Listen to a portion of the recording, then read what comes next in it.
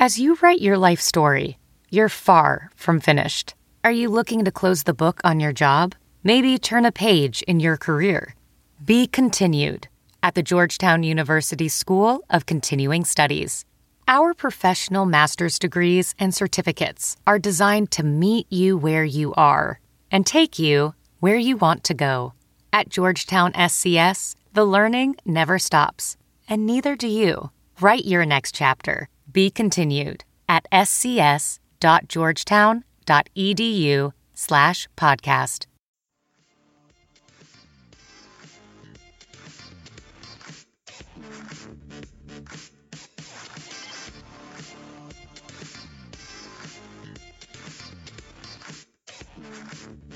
All right, welcome to a Saints Happy Hour, quick shot, Saints 2-2. So we are here to get you pumped up for Detroit with extra fun between the 2 weeks. All right, Andrew, today's topic, we talked 10 minutes on it, is the biggest surprise in the Saints 2-2 start.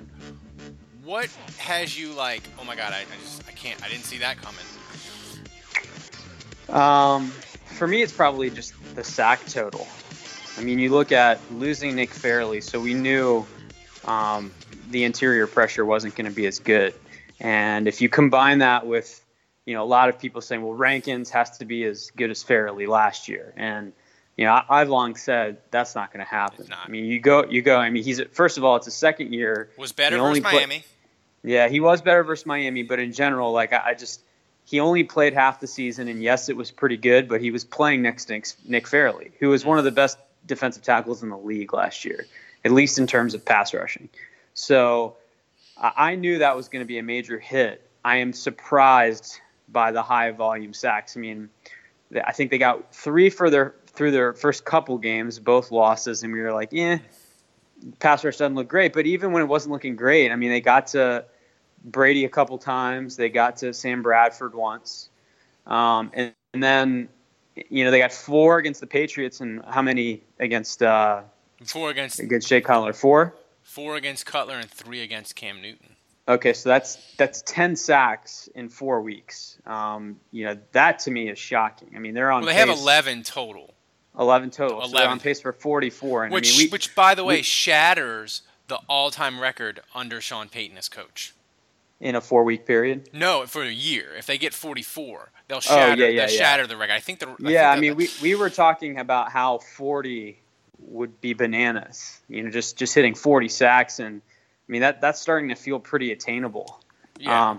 We knew Cam Jordan's off to a good start. I mean, we know he's their best pass rusher. I mean, he's already got 3 or 4, so he's already off to the potential for double digits or more. I mean, he's off to a great start, but the combination of Okafor, Kikaha has been a big upgrade, and then they've just they had a nice blitz from Raphael Bush. Anzalone got a coverage sack. Onyemata got a coverage sack. So I think sometimes, I think part of it's the defensive line playing better, but part of it's coverage holding up. And that just gives you more time to get there. So you combine all that stuff, you've got 11 sacks in 4 weeks. That's really surprising to me in a good way. And if they can keep doing that, I think the defense is going to continue to improve and be better. I think maybe an even greater shock to me is through 4 games they haven't turned the ball over. Correct. That's bananas. That's bananas. It's and, honestly, a little bit of luck. It's a little bit of luck, but totally.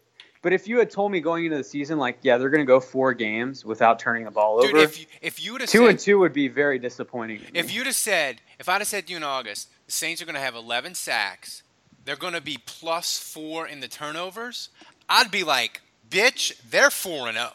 Yeah, maybe they get unlucky and they're 3-1. Yeah, I'd be like, that's a 4. Like, you tell me about that about any team, I'd be like, they're 4-0. Maybe Cleveland, I'd be like, Cleveland's so bad, they're probably 2-2. Yeah, if you had told me they didn't turn the ball over, they had this many sacks.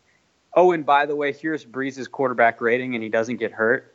Yeah, I would say that's 4-0. That's a recipe for 4-0. So from that standpoint, 2-2 is a little disappointing, but. Look, obviously they're not going to be able to sustain no turnovers, but if they can have a season full of very good taking care of the football, they're not going to sustain this bad luck. I mean, that is a recipe. You're getting sacks and you're not turning the football over. that is a recipe for a winning season and getting to the playoffs. And I believe if they continue to operate like this, they're going to see a lot more wins than 500. Yeah, because you know what'll happen is you'll just if you just win the turnover battle and sack a team, you're going to win because you win the turnover battle. You win. You turn the ball over. You have one less turnover than the team you play. You win like almost 80% of the time. Yeah. Now, granted, New England and Minnesota didn't turn the ball over either. So those were the two games where they didn't get as many sacks. So those numbers are a little skewed by the last two games, which were both wins. Yeah, I'll tell you my biggest surprise, and I think it's an underrated thing. I think a lot of Saints fans are like, well, of course it's no big deal. Dude, the Saints offensive line, they're shuffling people around. Ramczyk started 2 games at left tackle. He started 2 games at right tackle. Zach Strief is hurt. Armstead is out.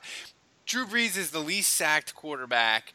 They're rolling right along, and dude, the Giants did the same thing where they shuffled people around. They're 0-4. San Diego, offensive line play is fucking terrible in the NFL. And the Saints are shuffling people around, playing a rookie on the left side, rookie on the right side, putting Calamete in at guard. And it's fine. And it's the most amazing thing you ever did see. And I think people are just like, it's okay. We'll just shuffle it around. It'll be fine. It's no big deal. It's humongous. And I would argue, Andrew, we didn't know it on draft day, and a lot of people were like, I can't believe they picked the tackle. Why did they pick the tackle? And some of us were like, look, if he's a good player, you won't regret it. I think I can make an argument.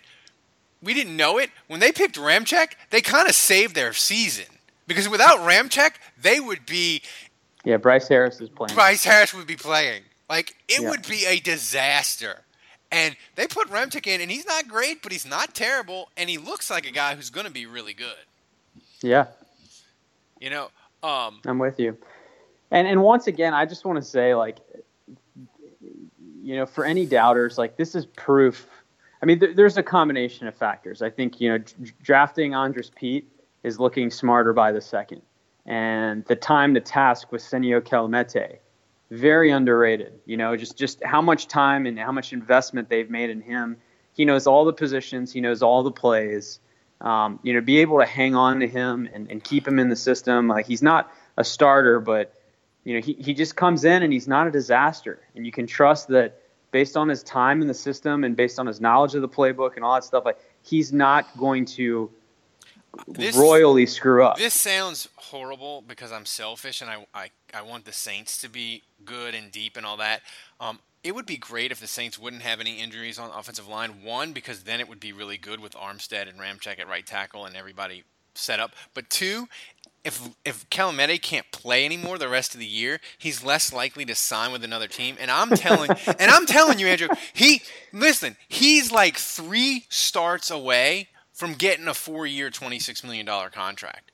And you laugh, but I'm telling you, I can name about 6 teams, he'd be their best lineman. Yeah, and that's why he may leave this year. He may leave and get a contract. And if he does, his heir apparent is Landon Turner, who's now in year 2 in the system. I know he's on the practice squad right now, but I just think they've got to find a way to hang on. Welding instructor Alex DeClaire knows VR training platforms like Forge FX help students master their skills. There's a big learning curve with welding. Virtual reality simulates that exact muscle memory that they need. Learn more at meta.com/metaverseimpact. Hey, it's Kaylee Cuoco for Priceline. Ready to go to your happy place for a happy price? Well, why didn't you say so? Just download the Priceline app right now and save up to 60% on hotels. So whether it's Cousin Kevin's Kazoo Concert in Kansas City, go Kevin, or Becky's Bachelorette Bash in Bermuda, you never have to miss a trip ever again. So download the Priceline app today. Your savings are waiting. Go to your happy place for a happy price. Go to your happy price, Priceline. Him and keep developing him, because that's how Kelemete eventually got good. He was on the team, kind of off and on the roster, on the practice squad for a couple years, didn't really play, but he was learning the system and they just hung on to him. Jermaine Bushrod was like this too, where eventually someone gets hurt and there's an opportunity, but when that opportunity comes, that's why it's critical. You don't want to throw some guy in there that doesn't know the offense and has questionable ability. You want someone that's been in the system 3 or 4 years where they might not physically be a dominant starting offensive lineman, but at least you can trust that they've been in the system long enough that they're just not going to have major mental lapses. Yeah. And I mean,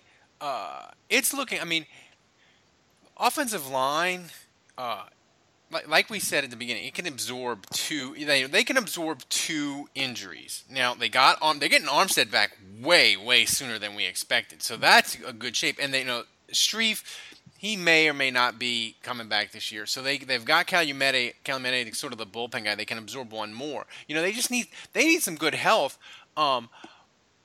But I haven't changed my opinion of, you give me Armstead, Warford, Unger, or who am I?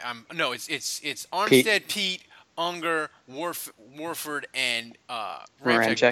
That offensive line can be top 5. Yeah, and I still believe that. So first, we have 30 seconds. A guy. If I said, Andrew, one guy that can be really good in the second quarter that nobody's thinking of, that you'd be like, if he could just be really fucking good for the next 5 weeks, that would be great. I don't know that it's necessarily. I think it's just. I mean, everyone's thinking about Lattimore, but I just think his first quarter. I mean, I know he missed a game, but he was mighty impressive. And if he can just keep being a lockdown corner. I mean, what he did against Devontae Parker and the Dolphins, I mean, it was a holy shit moment for me. I knew what he was capable of. I knew his skills. I saw his tape, and I was excited about him as a draft pick, as you know. But to see him kind of, in a lot of ways, embarrass Devontae Parker in that game, the floodgates kind of opened in my mind of what he could be. And if he continues to tap into that, again, I just think, in addition to Cam Jordan just getting sacks because that's what he does, we're going to see more of these sacks that are just a function of, your number 1 option being taken away. Yeah. All right, that's it. We're done.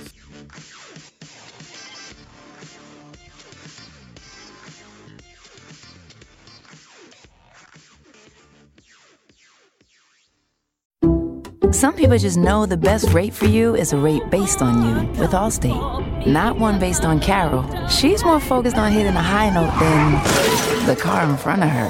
Why pay a rate based on anyone else? Get one based on you with DriveWise from Allstate.